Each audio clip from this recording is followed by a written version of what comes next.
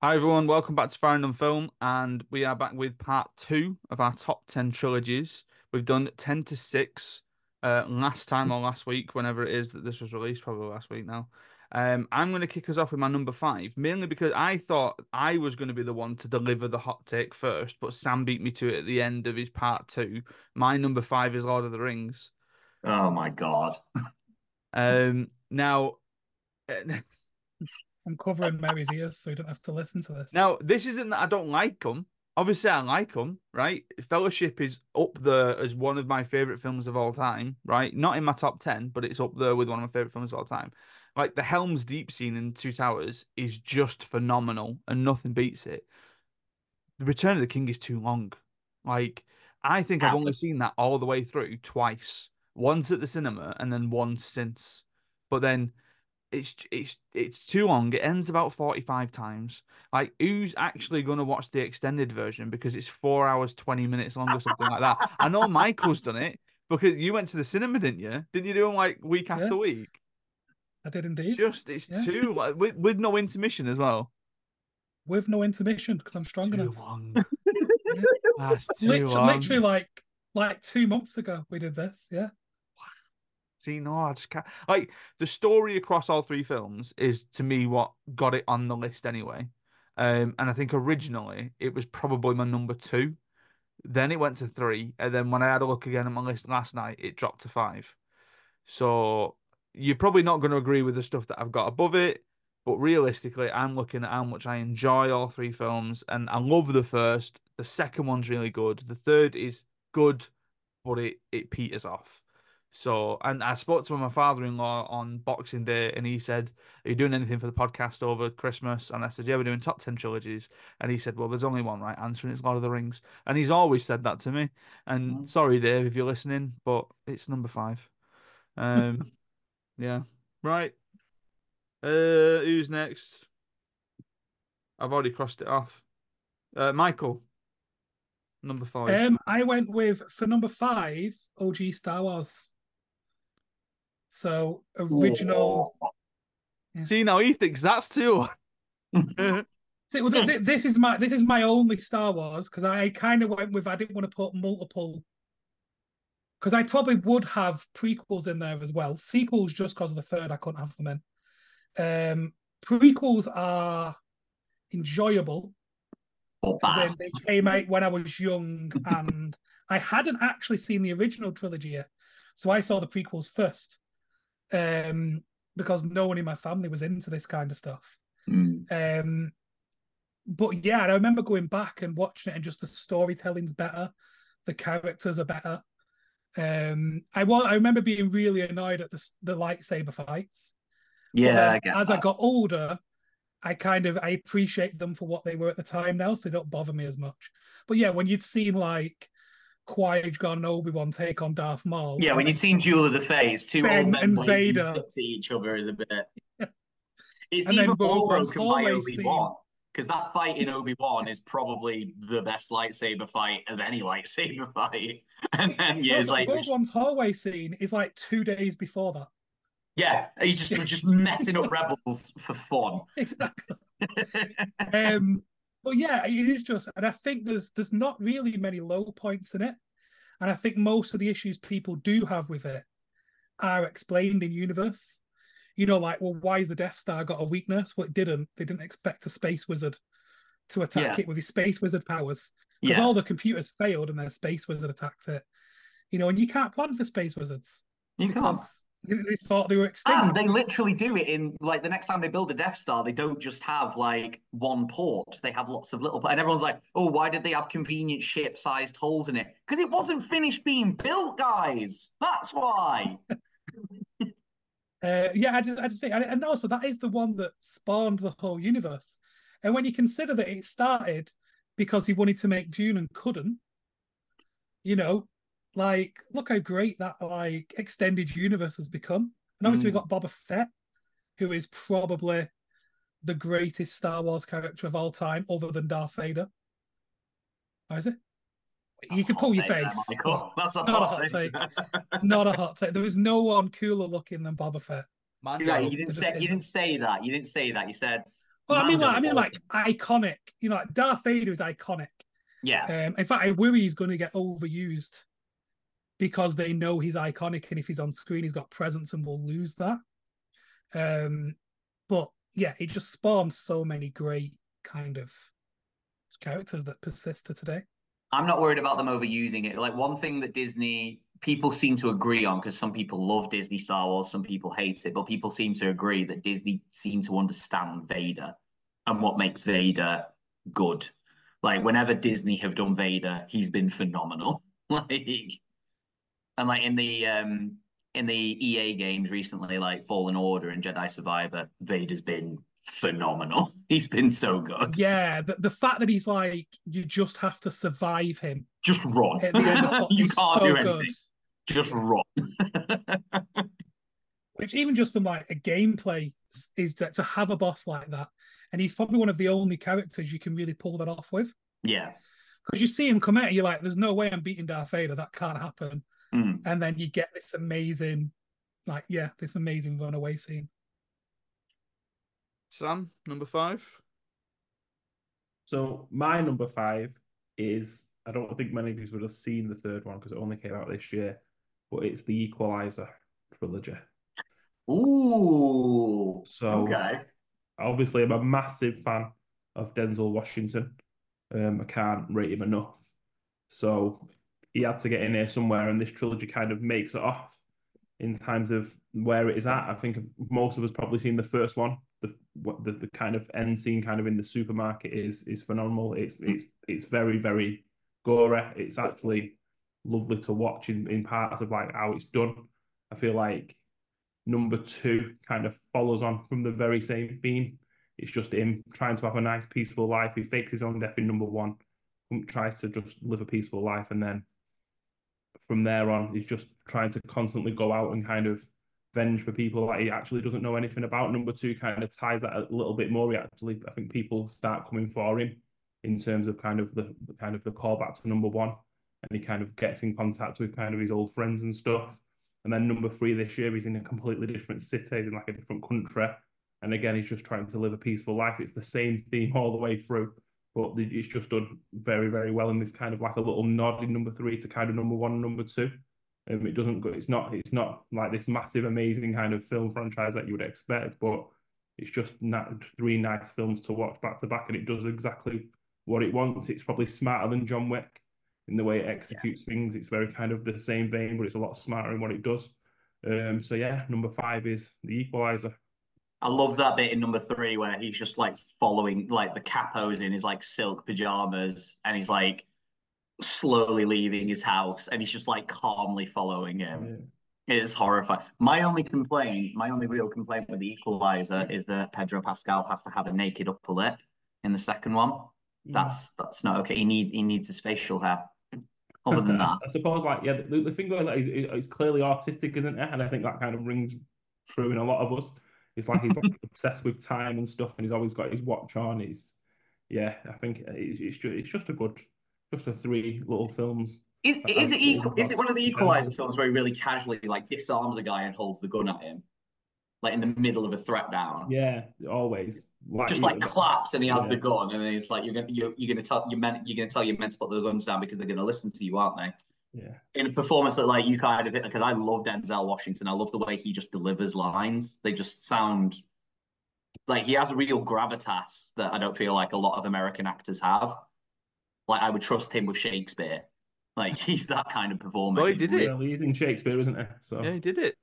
Is he Othello? No, he did Tragedy of Macbeth. Ooh, For I need to Joel find that. I need to find that. That'd be good. Right, Ollie, number 5. I have only seen each of these films once, and it is one of those. Every time I think back on them, it's like, Jesus, those films had no right being anywhere near as good as they were, and they were phenomenal. It's the Planet of the Apes trilogy: Rise, Dawn, War. Did anybody here expect those films to be that good?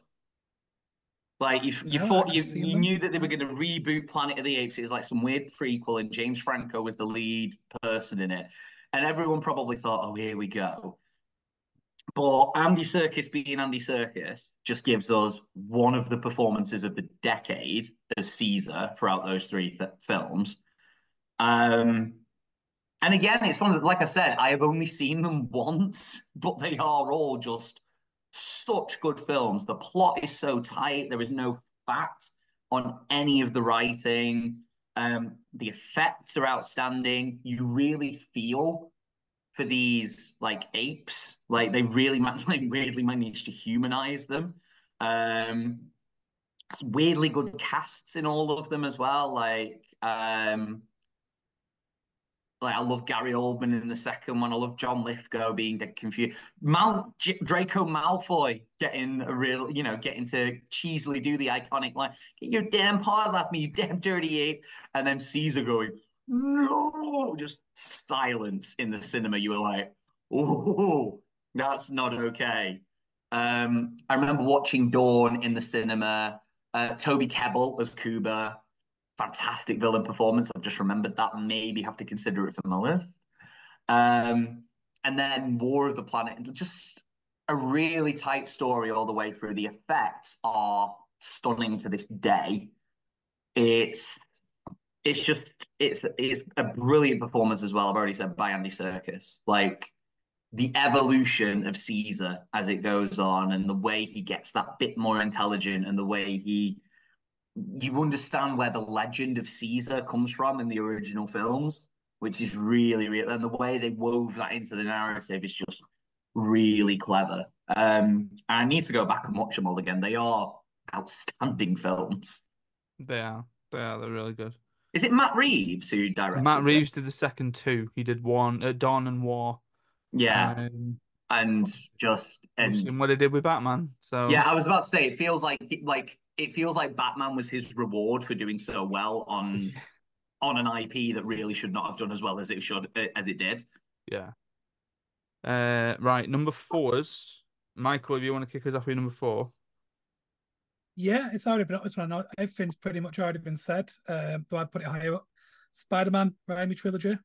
Wow. And I think just because this was the first, I was never really into comics and stuff. And this was the film that did it. This was the film that really got me into it. So this started off everything in that kind of genre for me. And I remember like no one I knew liked it. Like everyone I knew just liked horror movies and action movies. And it just kind of started this kind of oh, Mary's getting But he wants to go. Spider-Man, the first Um, Spider-Man was both. It's an action movie and a horror movie. Like it's terrifying. I mean, the second Spider-Man with the Doc Ock bit and the chainsaw. Oh God. and I think this is it was kind of like, and I think for a lot of people, it's like it's okay to like these things now. It kind of like actually these things can be quite cool, and you can like them. And I think for me, it had always been, oh, that's like stuff I'm not into. And then it was like it started this whole kind of entire like the MCU. Would have probably never watched the MCU, even if it had been made without this. I'd have been one of the 6 people in the world who haven't watched it all. So there'd be 7 of us. So yeah, it had to go quite high for me. Nice. I feel lucky that I experienced it differently then. I don't know anybody who didn't like this within my social circles. Like people loved Spider-Man. You had terrible friends, Michael. I don't know. I To be always fair, think that is no longer my social circle, so maybe that's Yeah, says a maybe lot. Spider-Man was the start of the rift, drove us apart. Spider-Man's the one that I think really kicked off the boom, whereas I think a lot of people forget about X-Men just before it. Like I I love the think X-Men films. I do. They were in my honorable mentions. I think the thing that made me go with Spider-Man ahead of them was that Spider-Man kind of had the balls to go a bit more comic book accurate with the costumes. Mhm. Like, I still don't think the Tobey Maguire Spider-Man suit has been topped. No, Like, that is still the best Spider-Man suit in film. Whereas the X-Men, like, they literally make fun of the costumes in the X-Men films. Like Wolverine's like, "Oh, you go out in these," and Cyclops is like, "Well, what would you prefer? Yellow spandex?" Get it? Because he wears yellow spandex in the comics. Yeah. You wait for Deadpool 3. Seen from the Daredevil set photos, he looks good in it. He looks fantastic in it. So Fun thing, have you had seen the all deleted? Have you seen like the outtake in the Statue of Liberty scene in X-Men where Spider-Man kind of runs up behind them, like coming to help them with their problem? Yeah. It's just a random guy in a Spider-Man suit. Yeah, it's just some random guy in a Spider-Man suit Oh, just wrong runs up. It's film, like, and then runs what? away. Sam, your number 4. So number 4, I suppose, again, I think a lot of probably my last MCU entry is now at number 4. And again, it's Guardians of the Galaxy. So, Balls. like, I I forgot feel about like Guardians. this is the best MCU trilogy all the way through. I think it's 100% sets itself apart from the kind of MCU arc just purely because it's not set on Earth. It's like set away from Earth for the majority of it. There's that little part obviously in number 2, and we obviously the little part in number 1 where it starts off, but the vast majority of it is away from us, so it is definitely separate. The soundtrack, again, a little nod to the sound. The soundtrack is great Unbelievable. throughout. So it kind of gets that. I think the first couple of scenes in Volume 1 definitely give Star Wars vibes. Like I remember sitting there thinking, I've not got much time for this film. I didn't went in there really unexpected, and then it just gave off Star Wars vibe from the outtake. It's consistently funny throughout all 3 films. Number 2 for me is where it dips a little bit. I just don't get Igor as a baddie. I just don't kind of get that vibe of like the entire planet's in. It just doesn't sit well with me. But again, apart from that, the prison scene with Baby Groot and kind of that kind of exploration of kind of like that little character developing is kind of it's just a very nice film. A little nod to Xandar and Mary Poppins. That's obviously very, very touching in number 2. And then number 3, again, it only came out this year. I've just rewatched it recently. And again, it's just a touching end to the trilogy, I suppose. I forgot about Guardians. I forgot it had a 3rd film out, and I forgot how much I love the first film.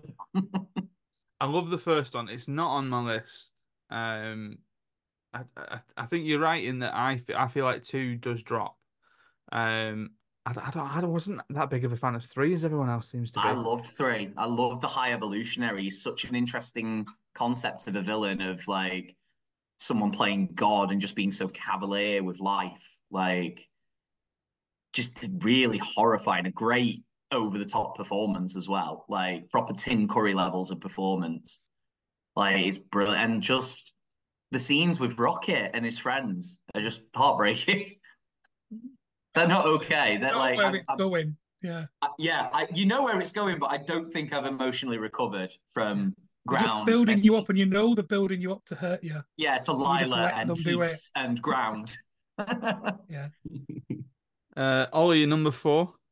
My number 4 is George's fault for 2 reasons.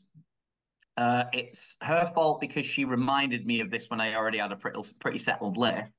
It's also her fault because I've talked about it again and again as being one of those series of films where I wouldn't have watched them without her. I was like, no, that sounds horrible. And she was like, no, seriously, actually watch it. And then I watched it and was like, oh my God, this is unbelievable. And we've already hinted at certain trilogies that will no longer be a trilogy within a year. Have you figured it out yet, Adam? I'm assuming it's Kung Fu Panda. It is Kung Fu Panda. Again, like similar to Planet of the Apes, except I love it a lot more and have watched it a lot more. This IP has no right, absolutely no right being as good as it is. It's a Kung Fu Panda. Exactly. It should be absolute garbage tier, bottom of the barrel level kids' entertainment from DreamWorks, desperately trying to cash in on the kind of cutesy stuff that Disney make. But no, they fully embrace and explore culture within martial arts and introduce, like, it is very babies level entry in the way that Barbie is quite babies level feminism. But a lot of people, frankly, need that. A lot of people haven't been introduced to these concepts at all. And having any film that can kind of make it easy to grasp and understand is brilliant. The fight scenes in all the Kung Fu Panda films thus far are some of the best fight scenes I've seen in animation, and that includes stuff that is geared towards it, like Dragon Ball Z. Like there is a lot of stuff in this that would give Dragon Ball Z fights a run for their money, other than the fact that they don't like shoot beams at each other until the very end of Kung Fu Panda 3. Um, and like all the villains are just really interesting as well. Like Tai Lung, who I think is one of the weaker ones, just from his vocal performance, but I love his backstory of he was Shifu's original student and he turned bad because he wasn't part of a prophecy. And uh, Kai in the third film, again a little bit weak, but J.K. Simmons as a villain is always going to be great. But Lord Shen, who managed to make a peacock intimidating? Peacocks are not scary.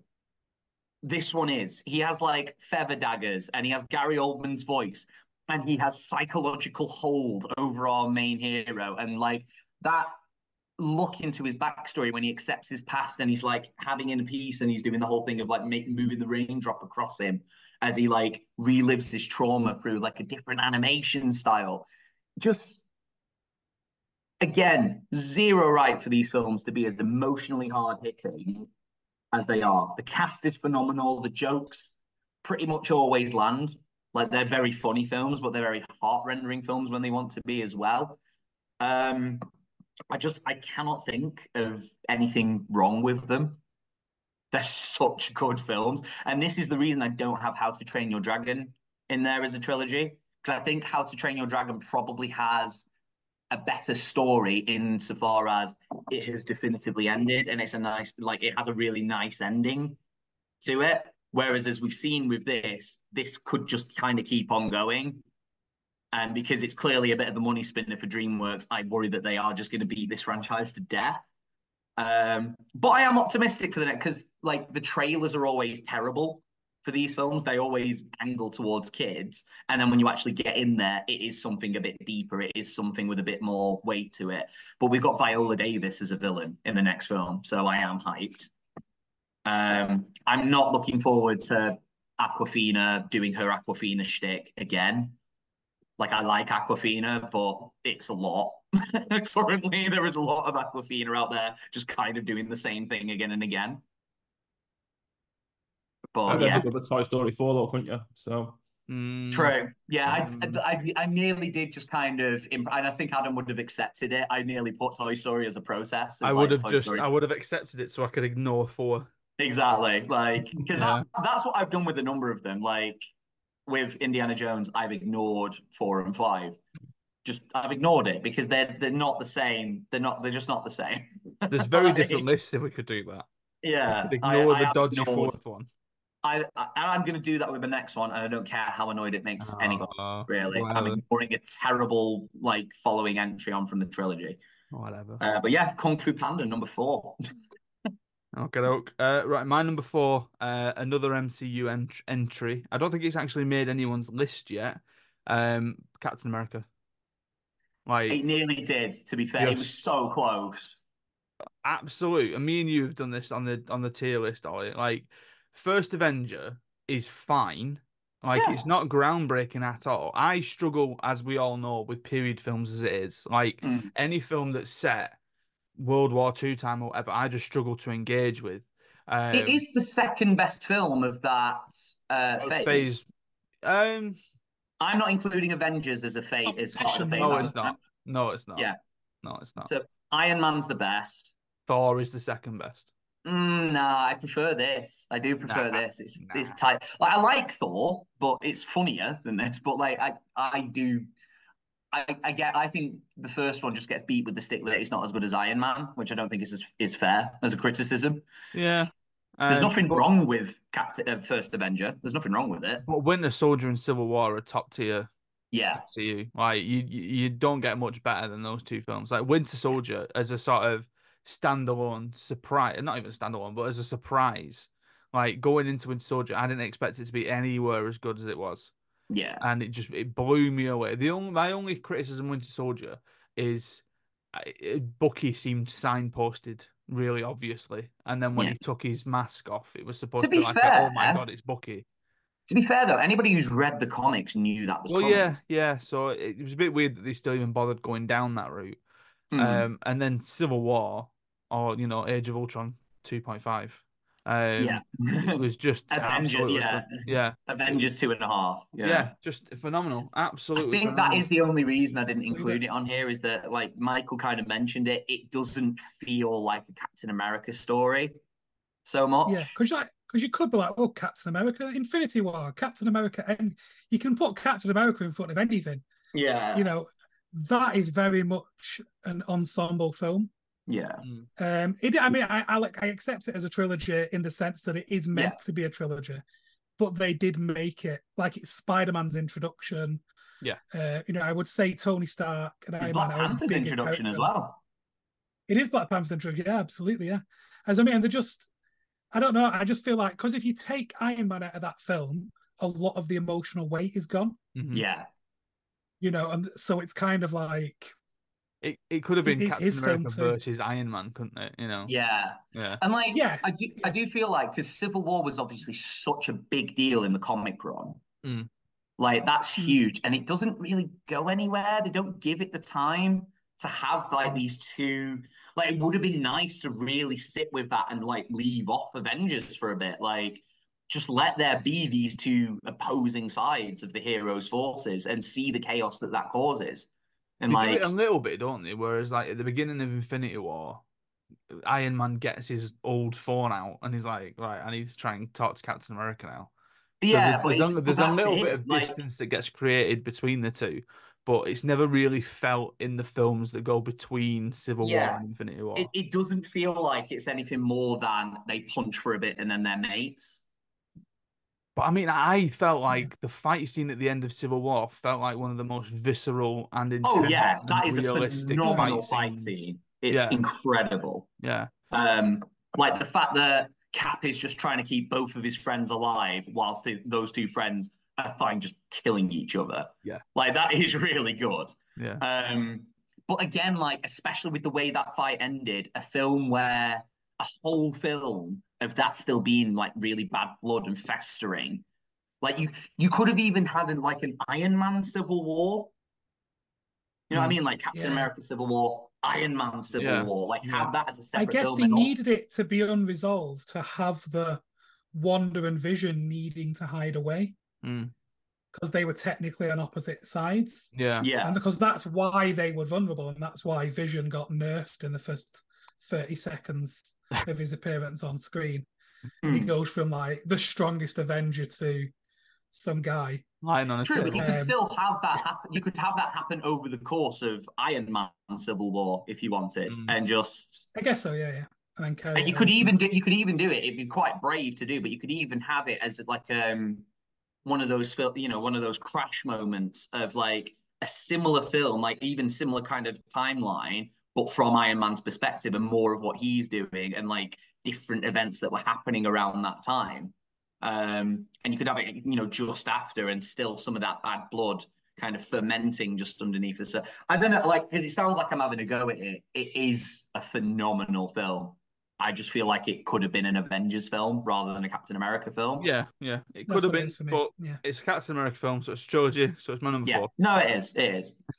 It is. Um, Unlike my number three, but I don't care. oh God. Well, there we go. Sam, you want to kick us off for your number three? Yeah, so I suppose this is probably for me one of the most defining film franchises probably ever made.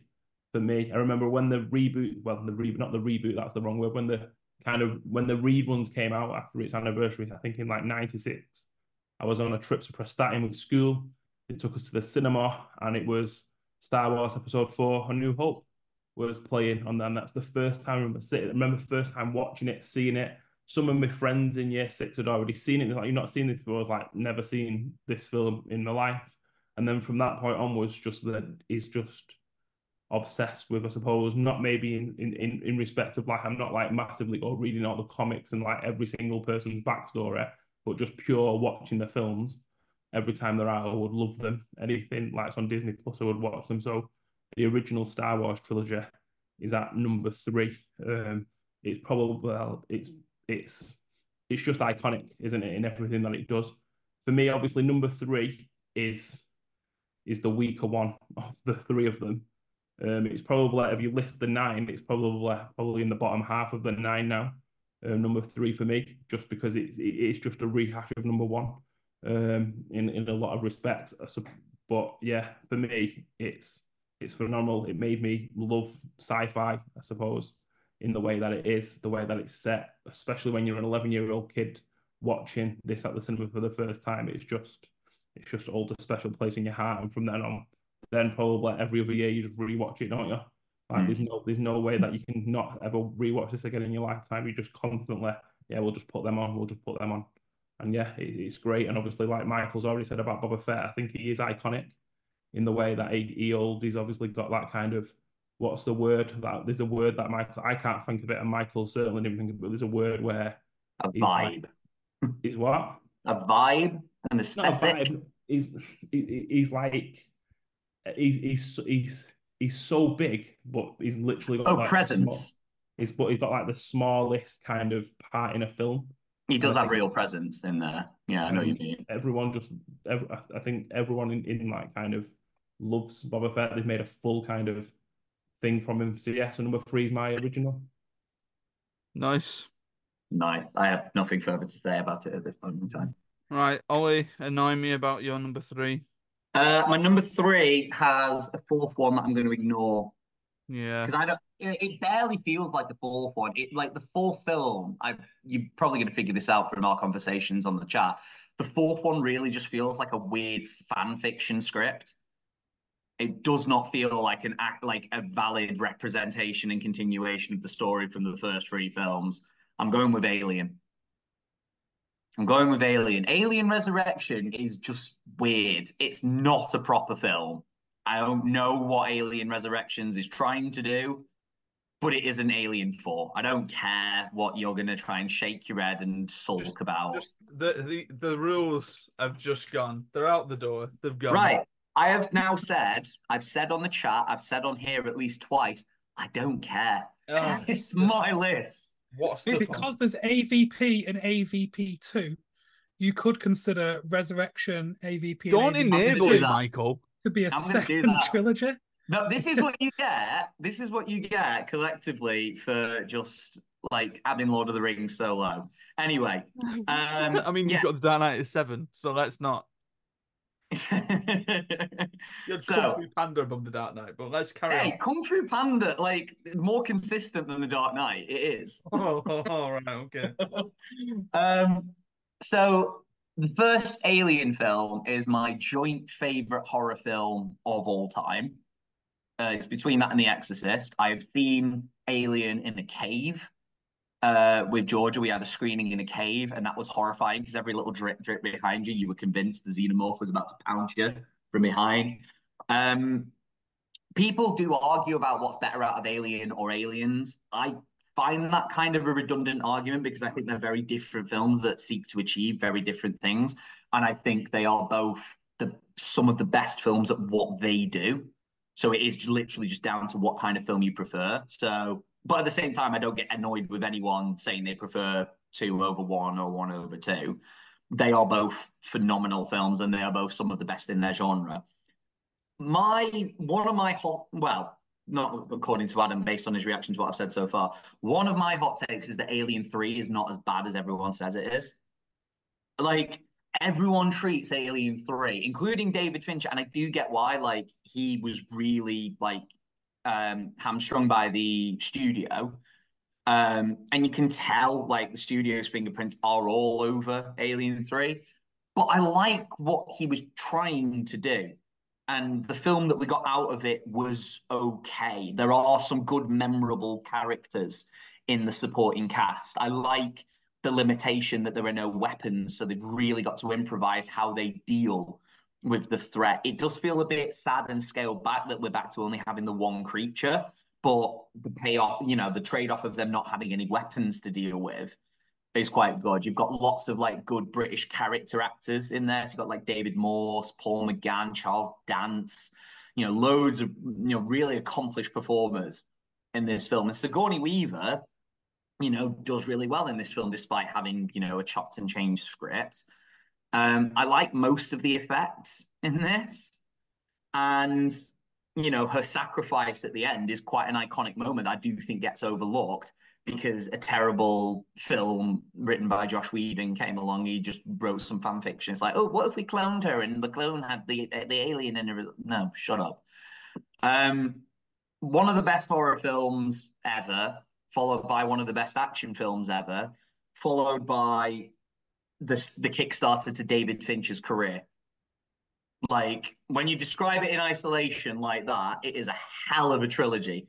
And yeah, it is probably by default David Fincher's weakest work, but I think you can still see some of his fingerprints in there. You can see the filmmaker he would go on to become. You can see his direction in there, and you can see why he's had the career that he's had just off the back of Alien 3. It's a cracking set of films. And I'm ignoring Resurrection because it's terrible. I mean, I'm just glad that Michael, and Sam did our top tens, and you came with a top 8 and 2 non-picks. No, So, it's my pick. Screw you. wow. My number 3 has already been mentioned, but again, some of you had it too low. It's the MCU Spider-Man films. Just, I love Homecoming, and No Way Home was like a whole other thing. It was just a cultural behemoth, and being in the cinema and having people whooping and hollering and cheering. I mean, I even did a little giddy clap when Matt Murdock sat down at the coffee table. So never mind anything else that happened afterwards. But I absolutely love these films, and I will admit, Far From Home is the sort of dipping a little bit, because I think it falls into the trap of like we've got to try and continue the MCU, and it sort of falls into that a little bit.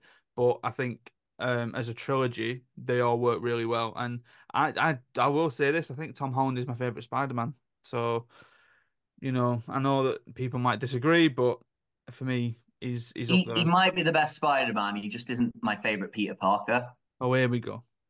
But no, it's a No, valid, because like, you can do the same with Bruce Wayne and Batman, no, can't you? exactly. I was about to Yeah. say, I think you can have a favorite Batman and a favorite Bruce Wayne. I don't think they need to be the same. But I don't think Ben Affleck is going to be anyone's favorite Bruce Wayne, but I think he could be a lot of people's favorite Batman. Underrated Batman. He's a very underrated Batman, but I Underrated don't Batman. think he's a particularly good Bruce Wayne. I don't think Arpats is a particularly good Bruce Wayne, but I think he's a very good Batman. But he's a good that era of But Bruce Wayne. it's early, isn't it? This Early, clearly mentally ill Bruce Wayne. He's very good at that. yeah. Yeah, so MCU Spider-Man's my number 3. I don't really have much else to say because I feel like we've covered it. Michael, what's your number 3? My number 3 is, so I'm going to ignore the next 5 and I'm going to go with the first 3 Harry Potter films. No, I'd go like I'd ignore 1 and 2, go for 3, ignore 4, 5, and 6, and then actually I wouldn't even take Deathly Hallows Part 1. So you could have the Sirius Black trilogy, couldn't you? yes, So Solemni's dead. Yeah, but it contains Nice. the worst film, so that would be a rogue shout. Goblet. But no, Goblet's it is not the Dark worst Knight. film. Goblet's the worst film, Goblet's not Adam. the worst film. What's the worst film? Harry Potter Goes Camping, Deathly Hallows Part 1. That's the worst film. Nah, you get Bellatrix being fundamental in it. It's quite fun. Nah. Anyway, Michael. For 30 seconds. But yeah, Dark Knight trilogy, because I do think, as much as I know we have different opinions on which film's the best, I do think like Batman Begins is a really strong start, and that's probably the one I've gone back and watched the most. I think it's a really good origin story to like how he becomes Batman. How does this billionaire become really good at fighting? And I think I know it's the League of Shadows in this, not the League of Assassins, but I think, bringing Ra's al Ghul and he was trained with them, and that's why he's so good. But he isn't just like him because he has his kind of street brawler mentality from before he met them as well. I do think it's one of those where, yeah, he's not necessarily a great Bruce Wayne. He's an all right Bruce Wayne. I don't think anyone's got Bruce Wayne really right yet. Kevin Conroy. I mean, but even that's just a voice. Oh, give over. It's still acting. It's just a voice. You What do you can't mean say it's that he is just the a best voice? Bruce Wayne because he's No, just a I voice. think the animated shows do get Bruce Wayne right quite a lot, and I think because that's what I am comparing it to when I say. So yeah, and I know that it is that, but I guess the animation is part of it, isn't it? Though, so it isn't just the actor. But I think it is. It's if you for a self-contained free film Batman, I think it is the best one. I know we've not really had another trilogy of Batman yet, but yeah, I think it's not perfect. I don't. I know we have different opinions, but I know I do like it. I think, like I say, even if it was just as good as Batman Begins all the way through, it would still be a really, really good trilogy. I'm hopeful that we're going to get a Matt Reeves trilogy, that it's not just Oh, going we to need a peter off, Matt Reeves you know. trilogy. That I'm assuming obviously the second one's on the way. I would hope that there's going to be a third one after that, and then that would be a really good thing just to talk about the comparison between the two at that I point. think as a trilogy, I don't know if this first one is anything to go off. Yeah, I think yeah, I'd and, end up. and if I you're think I'd That end up makes evolving me prefer. quite nervous, but well, yeah. I think I would end up as a trilogy because I still don't know what I prefer out of the Batman and Dark Knight. Like, I think I lean towards the Batman. I just prefer that style of storytelling. But I like, found it. I found it, and I like that it's a bit retro. mm, I like that. I like that kind of retro Gotham. yeah, Um, yeah, so I that's the thing think I love about Batman Begins. But we'll talk about that when Adam inevitably puts it at number one. You don't know. We've got number twos yet. We know, Adam. Ollie, you're going to kick us off with number two. My number two might be slightly surprising, unless Mm. you've really paid I attention to mean, it's all of my rants. probably six films rolled into one. I don't know. I mean, technically, it's one of those. I think I've mentioned this before. Um, if you have just like listened to these on a surface level, there is something you would be expecting to be number one, I think, and I've got it at number two. Oh, Because my number two is the Star Wars original trilogy. okay. Uh, it is my favorite trilogy. I will say it is my favorite, but there is a trilogy that just needs to go at number one. There just is. I've already written it down, Ollie. Yeah, you know what it is from this point. But the Star Wars original trilogy, people have already, most of us have had the sense to already talk about it, Adam. But these are some of the most iconic films ever made. They just are. They have one of the biggest universes ever made, and it is all off the back of these films. And like, sure, the ideas within it, probably the themes within it, are not original. You can go back to like stuff with Kurosawa. You can go back to old Flash Gordon stuff and see all of the inspiration for these films. There's nothing wholly original in there, but the way that George Lucas has built the Star Wars universe has made it probably the biggest single franchise right now. I don't think there's a lot that really, like, you could argue the MCU is like getting there, like the Marvel universe is getting there, but like it doesn't have the scope and the size that the Star Wars universe has, and it doesn't have the following because it's just been around for longer. And there was there's more generations, isn't there? it's Like bought in. so many generations, and keep in mind, like there was a whole generation of people who didn't have Star Wars films being released. So, like between 83 and 99, there were no Star Wars films. So it was just people coming up with their own interesting ideas. And that's now considered like legends, which I think is a really nice touch from Disney. We're not discounting it completely, but we're highlighting the fact that it might not be canonically true by talking about it as stories that people have told. And like stories within stories, that's how big Star Wars has got. It is that And they big that have brought some of it in, haven't they? Some of it yeah, does get pulled through.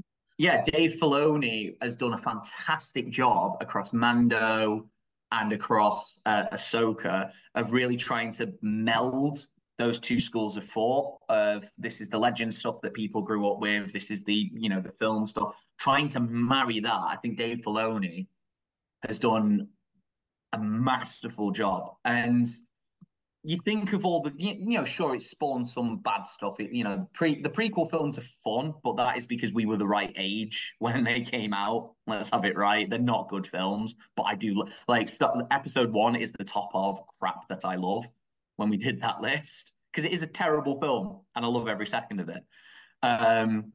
Boba Fett's not a particularly good series. I think Sam and Michael have talked about how iconic a character he is, and he is. And I think that series kind of did him dirty. I worry that Boba Fett is kind of like the Hulk from MCU in that he's a really good supporting character, as we saw in Mando. He was brilliant in the episodes he was in Mando, but when you give him his own property, he just doesn't by work. bringing Mando in, though, he's then outshined in his own series. But I don't mind that. By the character they clearly care more about. No, I love Mandalorian, don't get me wrong, but they clearly like him more, the writers, because they make him better. Right, but they make him better because if Mando was better than Boba Fett, you'd have a bunch of crying Star Wars fans. I don't think. Like, I think it's the outside world feeding in. I think Mando stands out better in Boba Fett. When you watched it, Mando is the more captivating character, even in Boba Fett. I see what you mean. Yeah. So they let him outshine him in his own series. And I think that's a problem. Yeah, he is a better character though. Like, it's just that Boba Fett had a really cool set of armor when he first appeared in Empire. But Empire, for anyone who's listened long enough, they know that Empire is my favorite film ever. And it's because it's the beginning of all this. And it's because it's like there's just not a wasted scene in there. I do understand the complaints about Return of the Jedi. It is the weakest of the trilogy, but it's by default. You've got A New Hope is literally like AFI top of all time in the vault for safety, for preservation of culture. Empire is the best sequel of all time. Fight me, I don't care. And it gives us like that iconic "I am your father" moment. And Return of the Jedi doesn't quite have that. It is this weird. I've talked about it before. Like the first half of the film is them going to Jabba's place to save Han, and then the second half is this raid on the Death Star. And I've heard a suggestion that you could have easily combined those two. You could have had it where they go and save Han, but instead of killing all of Jabba's guys, they actually convince Jabba's guys, like Luke, rather than fighting his way through, he like actually talks to them. Is like, the Empire is no good for you. Why don't you help us fight them? And we'll find a way to pay you back for what Han owes you. And then instead of the Ewoks, which I know is another complaint that people have, instead of the Ewoks, you have this criminal gang helping fight the Empire. And that would be a nice little tying together of all the plots and making it that little bit neater. But I still love the stuff between Luke, Vader, and the Emperor. I love those scenes. They're fantastic. There's, Mark Hamill's really acting well in it. Ian McDiarmid is having the time of his life as the Emperor. And those scenes are incredible. And like Luke just, for all the people crying that Luke breaks in Last Jedi, he also breaks in this. And he breaks way worse because he starts wailing on Vader until he just chops one of his hands off. So, yeah, Luke Skywalker can break. But yeah, some of the most iconic films ever made, some of my favorite films ever made, still not the best trilogy, though. Well, yeah, it's not. Yeah. It's not. But there is only one that is better. Right, my number 2, already been mentioned by Ollie, mentioned in Michael's honorable mentions, arguably my most consistent trilogy on the list. It's Rise, Dawn, and War, Planet of the Apes. Why are they so good? In terms of like quality, of the highest quality. And like I think the one that I prefer the least would be Rise. I think you can look at it and understand that it's trying to find its feet and it's trying to figure out where it's going to go. But then as soon as Dawn came out, and I've seen Dawn a good few times now, it just blew me away. And then War was like this massively underrated film that came out in 2017 where it just didn't get mentioned in the same scope as everything else that came out in that year. And they're just, again, like I say, they're so consistent. I'm intrigued to see what happens with Kingdom, although I do feel like this sort of Caesar trilogy is going to be where it peaks. But I'm still going to go and watch Kingdom. I'm still going to go and enjoy it. But yeah, that's my number two. Don't really have much else to say on that. Michael, your number two. Might be contentious. This might be. You might consider me to only have 9 because I'm aware there is a prequel to this. Oh, I. But it's crap. Hannibal Lecter trilogy. So Silence of the Lambs, Hannibal. Well, Red Dragon, Silence of the Lambs, Hannibal. No, I know Hannibal Rising exists. It shouldn't. It does. And that is, we have to live with that now. But and I get it is just because like Anthony Hopkins is so good at Hannibal and the films themselves. Though to be fair, like they all have really good. Like Edward Norton's pretty good in Red Dragon. And I think they're all very different films. It's not one consistent story. It's kind of like 3 things that happened around this one guy, but they've all got moments that are like fantastic. Like Clarice hiding from Buffalo Bill is like absolutely terrifying. There's so much tension in that scene. And Buffalo Bill is just a horrifying character, and I think, and again, Hannibal himself is just so iconic and has absolutely always been one of those characters where, and this may bring back to something I mentioned about the next podcast, about he's just so good at being like, although he is very clearly a very bad man, you can't help but kind of root for him a little bit. He's so charming, even though isn't he? he's literally eating people in front of you, and you're like, yeah, but I don't think he'd eat me. Yeah, you eat Ray Liotta's head. But yeah, I don't know. But yeah, I think like I would watch them again and again and again, and I would enjoy them every time. Like I said, I know there's that fourth, but we're going to ignore it. I love Silence of the Lambs. It's so good. It was one of those films that I'd come to late, but it was one of those films that everyone puts on a pedestal and everyone sort of says, "Oh, this is one of the greatest films of all time." And I was hesitant going into it, thinking it was going to be one of those films that I watch it and go, "Oh, it was all right," but I watched it and was like, "Oh yeah, okay, I get it." It Like, really is that good. It's like the same way when I watched Jaws. Like I watched Jaws for the first time, like not last year, the year before, and it was like, all right, okay, I get it. I like Red Dragon. I hate Hannibal.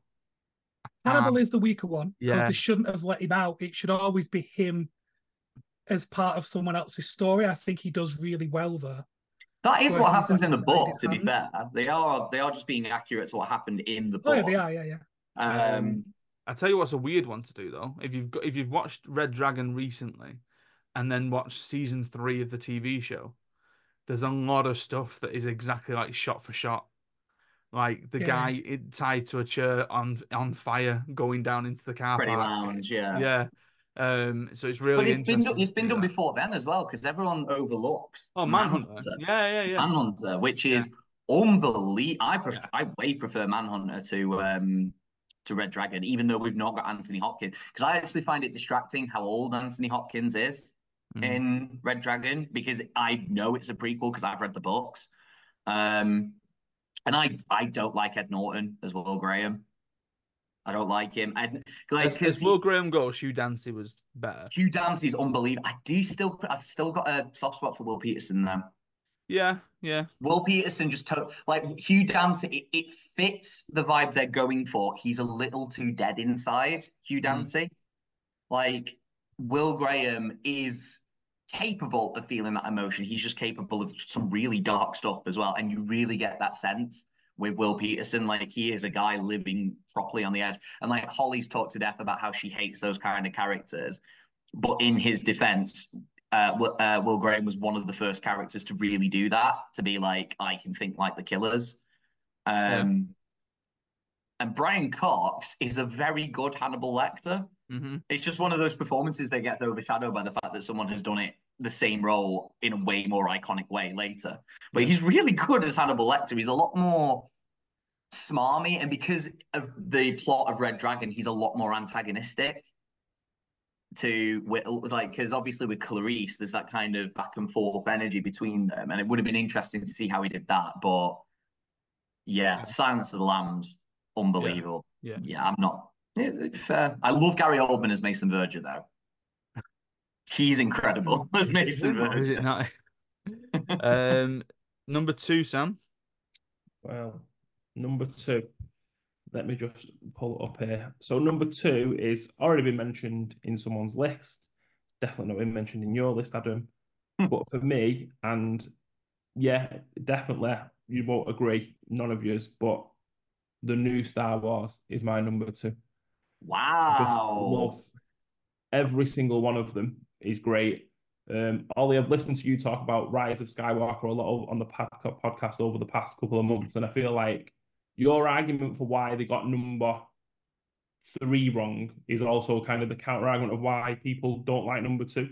Like they're both very similar arguments. It's like number two was written by Rian Johnson and kind of went down that direction of he wanted to go down. Obviously, JJ left some kind of things in number one that maybe you shouldn't have left, but then obviously then it didn't get as love as Disney would hope from its fans. But you can't please everyone. Like you've said, there's like so many people out there who's loved the original Star Wars, not had anything to do since 1983, made up their own versions of what these films should be like in their head. That them films haven't come to fruition, and then we got what we got, and I think what we got was outstanding.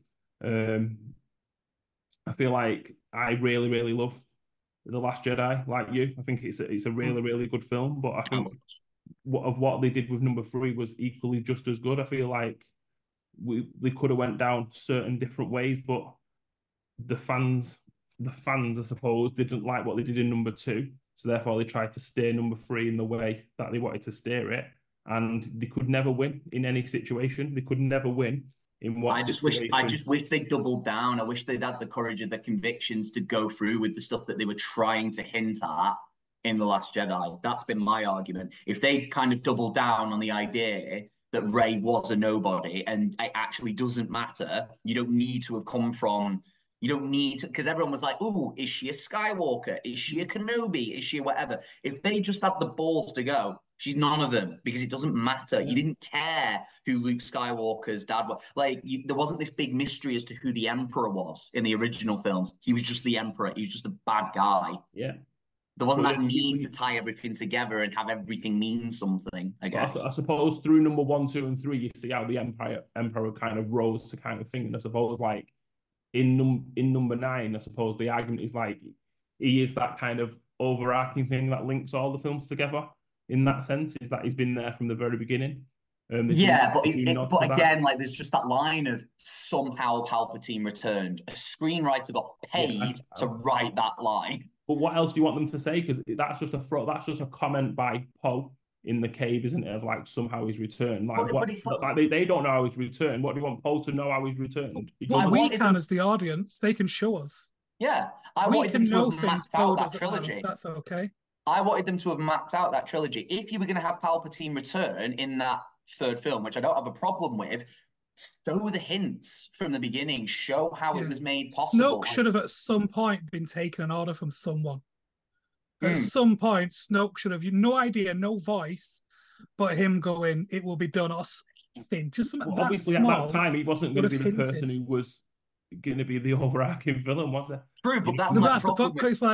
It's like surprise, Palpatine. But the kind of nod of what they do to it, I think what they had to work with, they work with well. I think Ian McDiarmid does a fantastic job with what he's given. I'm not doubting that. Ian McDiarmid is one of my, most of the films he is in Star Wars are bad. There's only one film that I will defend really for quality that he is in, and that's Return of the Jedi. He is a lot of fun in whatever he's in, but it just it felt. I know Adam is a fan of fan service, and I think fan service has its place, but fan service done right was Force Awakens. That's fan service done right. Yeah. That's really good. I think we can both agree that is a stunning film. That made me feel, like I said, like I imagine people felt in 1977. And I know that that's Adam's favorite Star Wars film. And I get that. It's never going to be mine, but I do get that. That's why it's his favorite.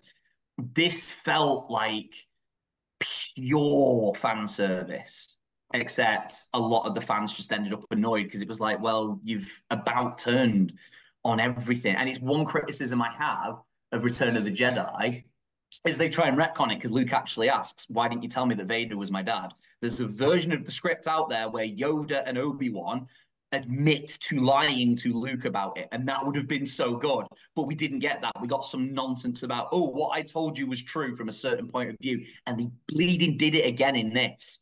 Yeah. Oh, you were nobody because you didn't know where you came from because you're actually a Palpatine. Oh, but like, there's it lots is an of nods as emotion. well. I feel like there's lots of nods. There's lots of like, obviously we don't find out what who Finn really is. Like, Yeah, he like just got abandoned. He that's was a a nice really thing. interesting But again, character, and he got he's abandoned. clearly got force. He's clearly got some kind of force in him because he feels when people die in the force. He feels it. There's nods to it. He obviously wants to say it. He doesn't say it when he's getting like dragged down in the sand.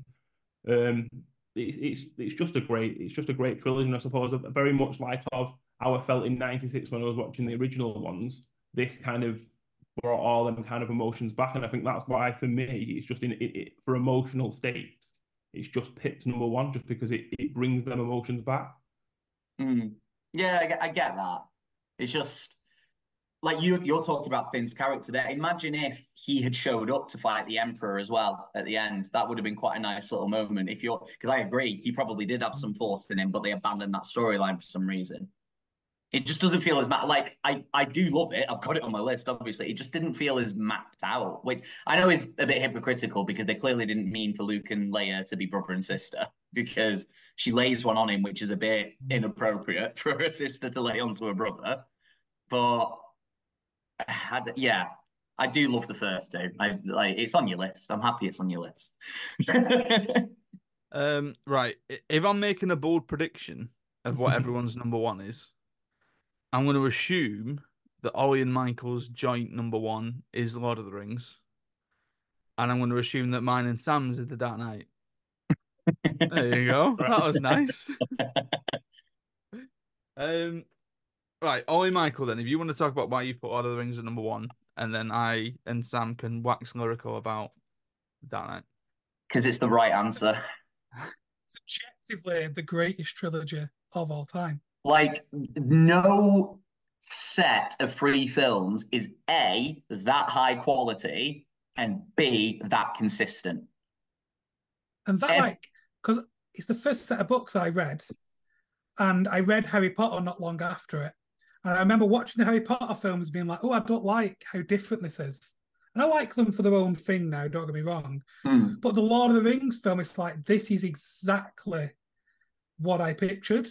This is as epic as I thought this story was. The Balrog is as big and intimidating as I thought he was. You know, Viggo Mortensen as Strider and then Aragorn is that character. He just lives and breathes it. There's not a single dud cast in this. Everyone is cast perfectly. Down to the orcs in the background. Like one of my favorite characters, because I remember laughing because Adam was like, oh, who's got time for the extended editions? Me. I have just finished last night watching all of the extended editions. Me and Georgia don't have kids and watch them. That's not my fault. It's not my fault that we, wrap the gent with a 10. It's not my fault. But oh my God. But honestly, Gorbag. Michael, I'm assuming you know who I mean when I'm talking about Gorbag. Because you strike me as one of those guys who knows all the background characters. I'll be honest, I think so. But so in Return of the King, do you remember that orc who is just putting way too much effort into his stuff? So after Shelob has stung Frodo and then Sam hides. Oh, in the tower. Yeah, and there's a guy who's like, looks like Shelob's had a bit of fun. Like that guy, and he drop kicks another orc out the window. He's brilliant. He's absolutely brilliant. But just everyone is perfectly cast. The differences as well, because I've not read the books, but I know that there's enough differences between the film and the books. The fact that Lord of the Rings fans, who are some of the most discerning fans out there, especially the ones that have read everything in the Silmarillion, they are happy with the films. I think they accept that they are dumbed down versions of all of the lore, but they accept that it needs to be. You can't include everything in the Silmarillion in there. And you can tell from that Peter Jackson is just as much of a fan of the books as the people who would have come to see this. And it is mad that you take, like, I think we talked about it with like Dungeons and Dragons and World of Warcraft. It is risky to make a fantasy series like that because really you're only going to appeal to the fans of that series. Not with this. Everybody, like everybody is willing to watch Lord of the Rings. And people say like, oh, Return of the King's the worst one. And it's like, yeah, but it's like a 92% when the other two are like 97, 98, 99 Also, or 100.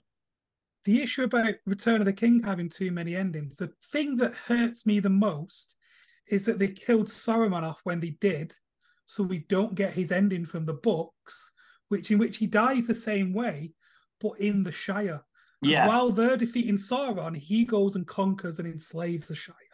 So that vision Frodo has in Gladriel's Bowl, that happens, that does come to pass. Which makes you think like go back. It makes you think that they had that ready. And that's what I mean. Yeah, so I felt like they were going to do it. And then for some reason, because Christopher Lee absolutely ate that in that role. He was just so, well, I mean, everyone Tolkien. Was. He knew Tolkien. Exactly. He was friends with him. And the whole like, when he gets stabbed in the back, Peter Jackson wanted him to scream. And he was like, no, that's not the sound people make. And he's like, how do you know? And he's like, because I've stabbed people in the back. Yeah. You know what I mean? And like, because obviously he's the character James Bond is based. He's the guy that James Ian Bond Fleming, is based he was friends on. with Ian Fleming as well. And Ian Fleming wanted him to play Bond. Exactly. He's just such an iconic guy. So sort of have him fulfill his villain arc of going and, reaping the Shire and then the Hobbits coming back as victorious heroes. But instead they go back in kind of the way Bilbo does, where no one in the Shire knows how good they are. And in the book ending, they they come back as conquering heroes and they save everyone. Yeah. I miss that. But it was even worse in the theatrical cut where they were just like, yeah, Saruman has no power anymore. It's like, yeah, it's not like we have a history of leaving villains not completely destroyed and then coming back to bite us on the arse however many years later. Like, that's not a thing. Adam's already mentioned Helm's Deep, one of the best set pieces ever. To this day, it is unbelievable. I mean, who else is going to get 10,000 extras, a unique set of armor to be in the background of? No one else is going to care that much. Yeah, this is why when the Battle of Winterfell was supposed to be better, I was like, no, it's not. No, even before it came out, it was like, of course it's not. Including that one guy who was just a random biker in New Zealand that Peter Jackson found in like a coffee shop, and he had one eye. And Peter Jackson thought, oh, it'd be cool to have a guy with one eye in the film. Do you want to be in a film? And he gets like a close-up shot of his missing, like just an empty eye hole. And it's just like, that's so cool. It's unnecessarily cool. Gollum. And the arc in number 3 that is just Harvey Weinstein. It's like, you've really annoyed me, so I'm going to make you a really ugly arc. Is that the one who doesn't have a nose and is like stiffing him out in the extended edition? Or no, it's the big commander of the one Fields, who's like with the big the deformed face. Yeah, the one who's playing. And if you put them if you put them side by side, yeah, you're like, yeah, that is definitely him. Yeah, you forget that these are Weinstein productions, actually, don't you? Yeah, that's the icky bit about them. Yeah, but I think that's the thing. In Lord of the Rings, the good guys are good guys. Yeah. There's no like, oh, this bad guy's got rid. It's like, no, the bad guys are evil. Yeah. And the good guys are good guys. The heroes are heroes. And people lambast it for being that simplistic, but that's the point. These are like legends. Tolkien's basing this off of like, there's a lot of Christian iconography in there. It's, harkening back to the need for heroes and the need for gods amongst men when he was fighting in World War One. And like, they are like, we don't get epic fantasy, any epic fantasy, be it Star Wars, be it Game of Thrones, be it The Witcher.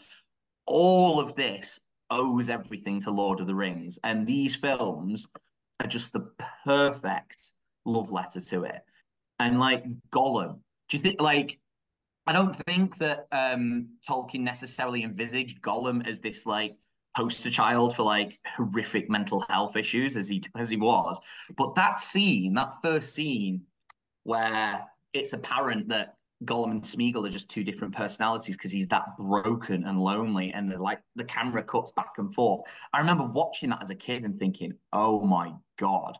It's so well done. And to this day, it is disgraceful that Andy Serkis was not given any real kind of award. And also, Andy Serkis as Gollum, Serkis as Gollum, is the reason we got him as in Planet of the Apes. Yeah.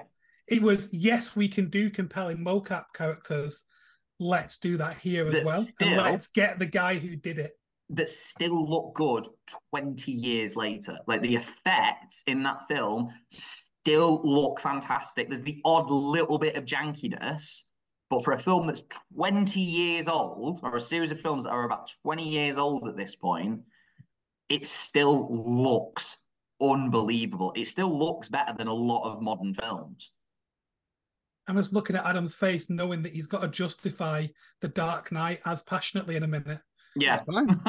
I don't understand how you've got this in your top as number one, but not one of you have put in kind of The Hobbit anywhere, not even an honorable mention to The Hobbit, like not even a nod to it. Because they're terrible. Because it's terrible. Like, even, not even the audience page book there in terms of the ranking. I'm with you, Sam, in that I think Desolation of Smaug is a really, really good film. It's so stretched, and it was on my honorable mentions of the top 10 sequels that we did, which like butter scraped over too much bread, to quote a very wise Hobbit. Five Armies was all right. Unexpected Journey went on too long, you know, but see all these things you've just said. That's why it's not on the list. The effects don't look as good. The films are more rushed. And because you have to compare it to Lord of the Rings. Yeah. You can't look at it in a vacuum and go, oh, that's a really fun film, because they are really fun films. But like, there's just stuff in there that doesn't make, and that because Lord of the Rings makes so much sense. It's so true to source as it can be, and it's executed so well. For The Hobbit to just take what is it, like a third of the size of one of the Lord of the Rings books, stretched out, and I know they get stuff from the Silmarillion, and they chuck Legolas in for some reason. We know why they chucked him in, but it's just not as good. And it is fun. It's as good. But I would say this: I have never rewatched. I watched them all once, and I have never rewatched them, and I probably never will. And I have rewatched the Lord of the Rings extended editions at least once a year. Yeah, since I've had access to them. Like the Hobbit films for me are what the Star Wars prequels are to the OG Star Wars films. If I had been young enough, if I had been about 7 when The Hobbit came out, I would probably love it, because it's like all singing, all dancing, lots of funny effects, lots of funny things with the dwarves and stuff like that. But like the practical effect usage is way down. The effects, and for it, the effects just somehow look worse. It looks like a worse film visually than these films that are much, much older, because the older films, like Michael said, everyone's got like unique armor sets. Everyone's got like their own kind of chipped swords and stuff like that. Everyone's got their own, like, it feels like a really lived in world. Whereas a lot of the scenes in the Hobbit films look like, at best, PS3 cutscenes. Like, that's it. Like, they just look like cutscenes from like an okay PS3 game. Like, you don't. And the Battle of Five Armies isn't as good as any of the battles in Lord of the Rings. Yeah, Pelennor Field is better. I mean, I guess it's probably, actually, I tell you what, it's probably better than the Attack on the Black Gate. Yeah, but the Attack on the Black Gate is just a diversion. It doesn't matter. Yeah. So, but that's the climax of that.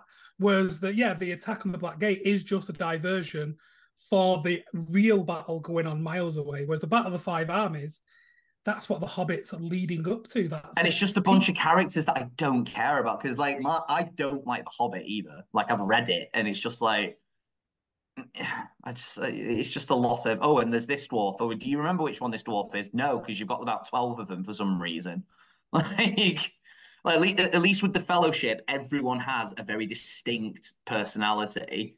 Whereas with the group of dwarves, it's just like, I'm, at the risk of sounding incredibly racist, I can't tell you guys apart. There's nothing real, other than Thorin, there's nothing to tell you guys apart, really. One of them's Billy Connolly. One of them is Billy Connolly. I tell you what, as well, I can't remember what the context of it was, but before I went to secondary school, I watched a stage show of The Hobbit. And that was better than the films. Like the effects in that were better, the costuming was better. Like I just believed that way more than I believed the films. The films just did absolutely, they felt soulless. They just didn't feel like they had anything behind them. Whereas at least, like, if I make the comparison to the prequel trilogy of Star Wars, there is misguided vision there. There is a that is just George Lucas not having anyone to like creatively challenge him. And I actually weirdly kind of respect that he has enough money to be like, this is my film, screw you. I do respect that. Whereas I just got nothing from the Hobbit films. Like they just did nothing for me. Like none of the casting moved me. Getting Gandalf, Ian McKellen crying on set. That's enough to put me off the films because it's like this isn't acting. I didn't get into acting to do this. And like Christopher Lee was too ill, so they had to film him in London. Bless him. Hey, but Batman's good, isn't it, Sam? Batman is good, yeah. Right, I will say Batman is good. I had it low, and I deliberately didn't say anything because I knew we were going to talk Batman at this point, and that was my concession. So Right. I concede that, and I've said this already, that I think Planet of the Apes is my most consistent trilogy, Mhm. right? In that it's doing one very particular thing and it's following it through all the way through. Nolan says in interviews that his plan for Batman always was a trilogy, always was a trilogy plan. I go against that a bit because to me, I would have loved there to been a smattering of League of Shadows in the Dark Knight because Yeah. it feels like we start with Begins and we start with Ra's al Ghul and all that kind of stuff, and we have the grand ending and it destroys Gotham and it changes everything.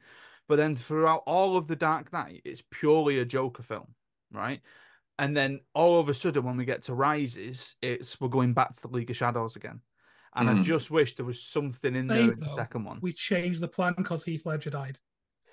Like he can't go. This guy died, so we changed because he was definitely going to be in Well, that but sequel. then the other thing that I've heard of that is apparently the plan for Joker in the third one is that it'd literally just be a cameo in the when Like Bane's Scarecrow wrecking is. through the I think city. they've just got to say that though. I think you would have Possibly, seen yeah. it a lot more. Yeah, possibly. Um, I mean, it's no sort of surprise to anybody who's followed the podcast and listens to the podcast. Dark Knight is my favorite film, and I think nothing tops it. Nothing has beaten it. Nothing in terms of a superhero film has gotten anywhere close to it. I think it works because fundamentally Batman is a character, but he's not positioned as a superhero in that film. He's not Mm. positioned as a he needs to be massively stronger than everybody else in order to win this. It's a crime film. It's Heat. It's Heat with Batman is what it is. And it works so well because of everything that Nolan's took the influence from and brought to it. Batman Begins is like Mark Kermode says this. He thinks Batman Begins is an art film that they've just given a big budget to, and it just so happens to have Batman in it. And Mm. Gotham in Begins looks so dingy and dirty, but Love then that though. I love no, no, that. that's very similar to Reeves's Batman Yeah, in that's that my the only aesthetic real of it is criticism very of The similar. Dark Knight is that you lose the personality of Gotham because It becomes gentrified. It becomes the sort of the bog standard city, you know. yeah, Um, And then Rises, I think Rises gets an awful lot of flack, right? And for stupid reasons. Because Ollie, you always go back to the stock market issue. I I just couldn't care less about stock markets. so all right. So to make it less specific and like ADHD focusing on one little thing, I think my problem with writing is that there's too many little things like that. Especially for a Nolan film and what we come to expect from a Nolan film, I really don't think the writing is as tight as it could be in Okay. Dark Knight Rises. I think there is a very good film in there, but I think it could have done with a bit more script drafting. I do Does that wonder make about the sense? script. Now, yeah, now that you've said it, because I'm sure someone dropped off the script for the third one. So the screenplay is Jonathan and Christopher Nolan. The story is Christopher Nolan and David S. Goyer. So David S. Goyer didn't have anything to do with the script for the second one. Hmm. But I'm sure Like the the story in and script of writing was itself is slightly really different. good. The idea of Bane coming in, I like them linking Bane in with the League of Shadows and that fight in the like sewer hideout between him and Batman is brutal, and I love it. But like, it doesn't feel that tight. There's too many little things that I feel I can poke holes in. Which just That'd and be if fine. it was anyone else's, if it was a Marvel film, I could probably forgive it. It's like I said, because it's Christopher Nolan. In my own head, I have higher expectations for him. I feel like his script should be quite a bit tighter, and like there should be less loose plot threads that you can kind of pick at than there are in Dark Knight Rises. I'm not suggest like I probably have over-egged it. It is not a bad film, but like compared to Dark Knight, I know Michael disagrees. I know Dark Knight Rises isn't it your favorite? Like, And Batman Begins are on, for me, they're the two better ones. I don't yeah, know which one I like more. I yeah. Whereas go back and watch Batman Begins more often. I am firmly like Dark Knight is the best, and it is. I am inclined to agree with Adam. It still remains one of the best comic book films ever made.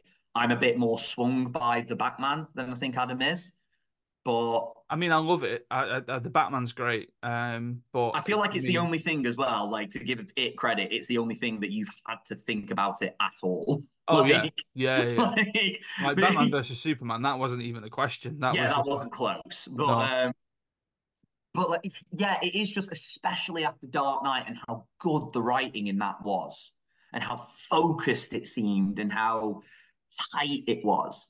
It just feels a little bit more scattergun and like a lot, like it feels like a bit less care was put into making Dark Knight Rises. Like there's a lot of silly little mistakes, like but film extras.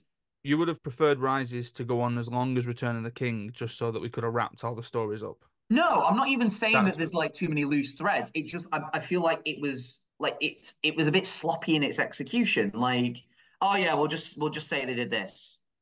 You know what I mean? Like it feels a little bit less cared for than Dark Knight does. okay. Like, It would uh, be uh, good uh, to know uh, how his knee magically heals. I know he gets a brace, but yeah, and exactly. how he teleports from the Middle East to Gotham, He's in Batman. an afternoon. yeah, and He like is Batman, and I get we could, but then I don't. And don't get me wrong, I think there's similar problems in the, and I've said this before. with the The Dark Joker. Knight's got so many things that had to happen exactly that way that nobody could have predicted, and then you've got the Joker going, "I'm an agent of chaos." It's like, no, you're not. No, you're not. You're the Yeah, most meticulously planned person to ever be on TV. yeah. It's insane how well thought out these plans are. Yeah. I think that's you can interpret that as the point of it, though. To be fair, like because everyone's like, "Oh, he could have let Harvey Dent kill him," but when you look at it, he's got his thumb on the hammer of the gun. So if Harvey Dent pulled that trigger because he flipped to kill him, the hammer wouldn't have hit the bullet and he wouldn't have died. So there's little things like that that make you think maybe he is actually just lying about being an agent of chaos, and he's doing the thing that the Joker does of making his backstory deliberately vague and just lying to everyone. Yeah, You potentially. can argue that, but Potentially. I do agree. Like he does have like he's one of those like soothsayers who can see the most likely outcome in future. That's the only way to explain how he can do what he does. And in a Nolan universe, that doesn't make sense. But I am just captivated enough by the Joker's performance to be like, yeah, cool. I don't care. Yeah, yeah. Whereas, All and they had like, to do though was show like six backup plans. Like for example, when the warehouse, but let's say they disarm the bomb, a guy on the roof of a rocket launcher just in case. yeah, Little things like that would have made it so he doesn't know what's going to happen. He's just made sure that something will happen. yeah, You know what I mean? And then I would yeah, have gone, I buy it now. But I don't. What are the little things for you that I can ignore? And I get I'm being hypocritical. I can ignore certain things in Dark Knight, but like, I don't care that his knee magically heals. I don't actually care that he teleports because I just want him and Bane to fight again. And you don't That's actually all I care want. that the Joker's meticulous because to sort of go against you, like he's an agent of chaos. He creates the chaos. That's why he's an agent of it. yeah. You can It's argue not that. nothing to like. Yeah, like yes, he's meticulous in what he's planned, but what he's planned creates chaos. That's why he's an Yeah, agent it of does. But chaos. at the same time, I can get why it would rub people up the wrong way because, like, it does. Like the Joker's whole MO is that yeah, he does have plans, but he is just there causing mayhem, I Yeah, guess. yeah. Whereas some like Jack Nicholson's Joker, what he had no plan. He was an agent of He was a chaos. yeah, he was a guy out on a vendetta. you Yeah, know. exactly. But like all the little things that you've kind of pulled me up on, like the stock exchange thing and like sending all the police down into the catacombs for them to get captured and stuff like that. And like there's just so many fights where an extra who has Batman and Catwoman nowhere near them just flailing back like they've been hit. That's what I mean when I say it feels See, a bit but it's sloppy. that stuff that I think on the first time that you were watching that, you didn't notice that. Right, but again, It's the it afterwards when people have picked it apart and posted it online, done sure, a but meme and done like, all that. But It's but try like having doing that picked, with Lord of the Rings, though. I'm yeah, sure someone would be Because if you able do that with to. Lord of the Rings, you'll be like, oh yeah, that's another piece of armor I've never seen before. Oh yeah. yeah, I didn't realize that happened because he was doing that. Yeah, like The only movie goof I can think of in Lord of the Rings is that that bit where Eomer's saying, "Look for your friends, but do not trust a hope. It has forsaken these lands." Like at that moment, it cuts to him, and his sword is just falling out of its scabbard. And as he's saying his line, his sword has fallen out. That's the only mistake I can find in any of the films. Like I said, it just feels that little bit sloppy compared to like even the first one. Like the first one feels a bit tighter than Dark Knight Rises, and I think especially after the hype of Dark Knight. I do maybe, and this is me going against my own pick here, but maybe with Begins, that was Nolan getting his foot through the door of Warner Brothers. Yeah, In that he got his foot in the door by doing Insomnia for them, and then at that point he was able to pitch his idea for Batman because he knew that yeah, he had the thing. But then he's had to work hard. He's really had to consider what it is that's going to make that film successful. He then mm, capitalizes on that with Dark Knight, and the Dark Knight did everything that it needed to be. A lot of people say that Inception was sort of Warner Brothers, but present to Christopher Nolan for getting him yeah. a Just do what billion you want. dollars. Yeah, but then like Inception got like 900 mil, so it's like, Yeah, well, how was that a present, you know? yeah. And then Rises is just the point where he's finishing his story because he has to, because he Did wants Inception to. come before Rises as Yeah, well? Rises was the one between Dark See Knight. that's another thing that makes me think because the script and the story for Inception is so tight. Yeah. Like you can poke holes in like the lore a little bit, but that's not fair. He's come up with an interesting concept, and that's something you can poke holes in a little bit. But like Inception is so tight, I and mean, but Dark Knight, if you think of the films on the bounce, right, of like the scripts that he's getting done, you've got Mhm. Batman Begins. Like I'm ignoring Insomnia at that point, right? Yeah, But you've got Batman it was a Begins, remake anyway. then the Prestige, then the Yeah, Dark Knight, then Inception, then the Dark Knight Rises, and then he goes on to do Interstellar. Like you're yeah. only talking like 2 years into between release windows there. But I just wish Nobody's that doing it on that level. I feel like Dark Knight Rises could have done with a little bit more time. I just wonder if it could have done with a little bit more time, just stewing on that writing to make it because I was really hyped for it. I was ready for a Bane film. I was ready for an intelligent Bane who is there to break the bat and stuff like that. And we kind of got that.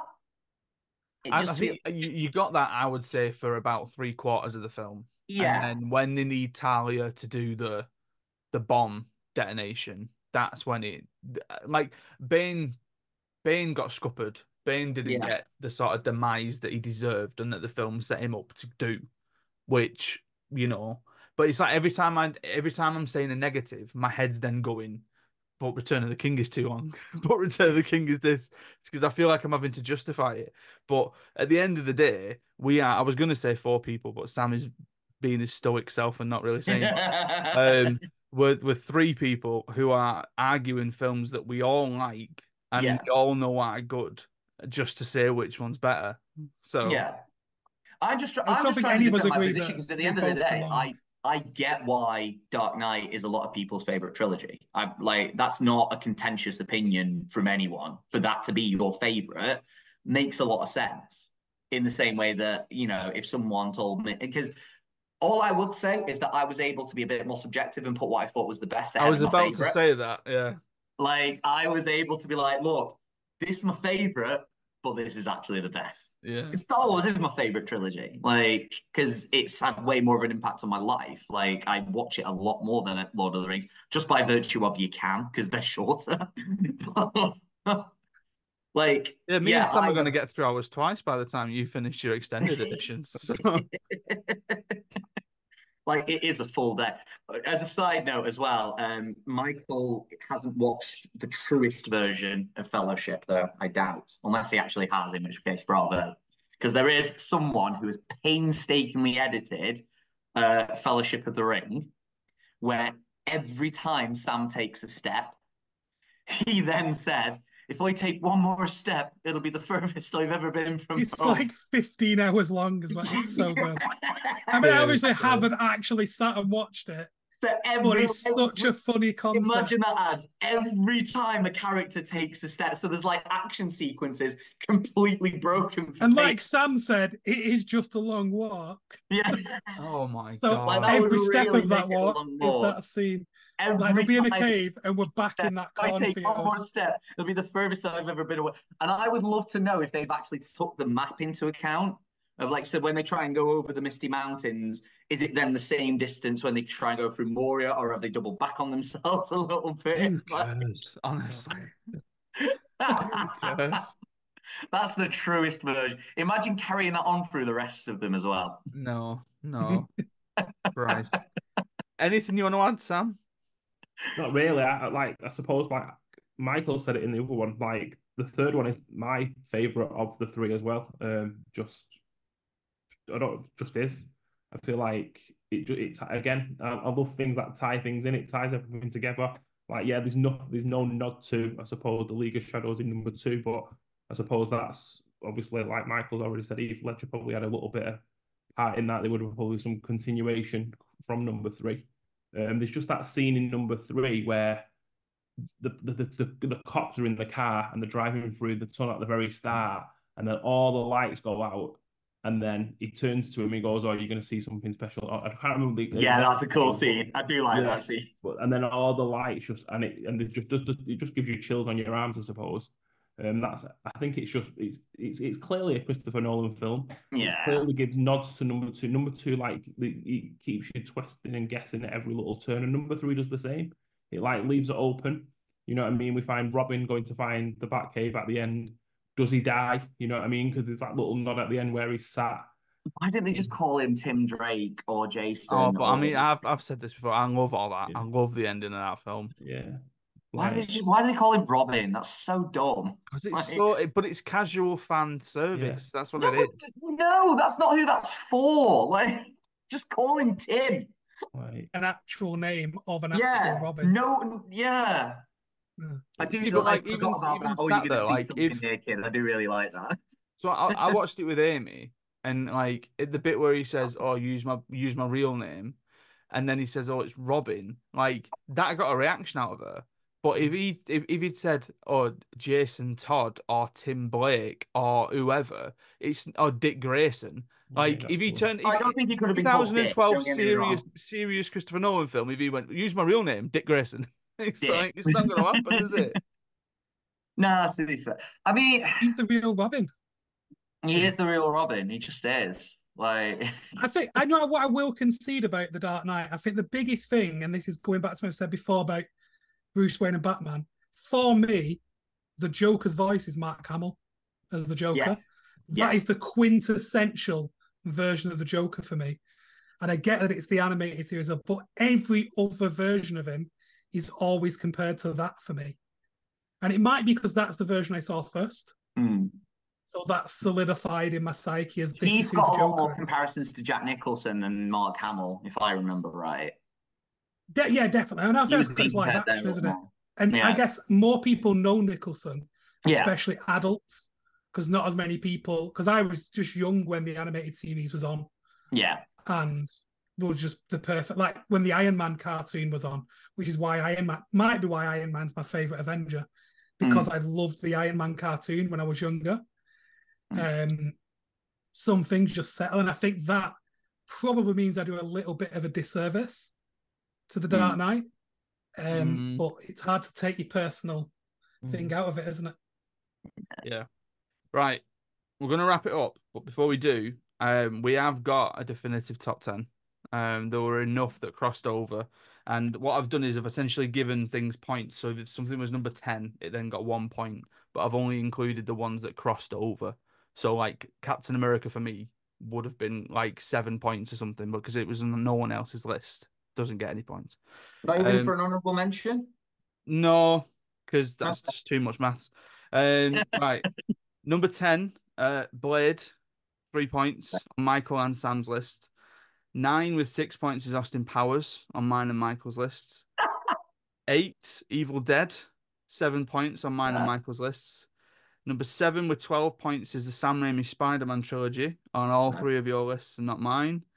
Number 6 on Ollie and Sam's list with 12 points is the Star Wars sequel trilogy. 5, Planet of the Apes, 15 points for me and Ollie. Pipping that one on 15 points too, but it was on more people's lists, is the MCU Spider-Man. So that was on mine, Ollie, and Sam's lists. 3, the original Star Wars trilogy, 23 points. So on all three of your lists. And then the only ones that we agreed on, just pipping it to the post. So number 2, Lord of the Rings, 31 points. And number 1, the Dark Knight trilogy, 32 points.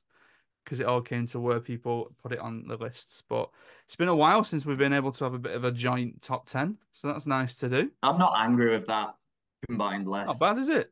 I'm not angry with that. I get it. Right. Anything anyone wants to say before we leave? Got all the way through this without mentioning Transformers, but there you go. So, Oh, Thank we're God. gonna have to do a franchise one. for another one. Do Yeah, if we do blanket greatest films franchise of all one. times, number Yeah. one there. Doesn't The top matter 10 how many films. films are The in top 10 films are Very all 10 vocal. Transformers films. it. You wait for his villain list. Megatron. Hey, Number one. Megatron. I genuinely would not be angry as Megatron as a cultural I think phenomenon. That's a Megatron's shout an for a excellent top 10 villain. villain. I will give him Okay. that. I'll give him that. There's everyone. Maybe not changing Sentinel lists. Prime, Yeah. but Megatron is a good villain. He's Megatron like is funny in it for one. Like he's a funny villain, but also quite menacing. But I think Transformers is that kind of show, isn't it? Yeah. Yeah. We're recording this week. We are recording top 10 villains and what is going to be a top 10 good performance shame about the film, which has been difficult to put together. But Holly's keen, so Holly's coming back on for that one and for the villain. She's going to have so much like period drama stuff. She's going to have so many people in just Elizabethan, Georgian, and Dickensian clothing. Yeah. Where there's like one standout, beautiful man acting, and he it's was a great. terrible plot. Yeah. That's why we love her on these, because she always throws something out there that we don't think about. She's Thank the you very much for culture watching. side. Yes, she is.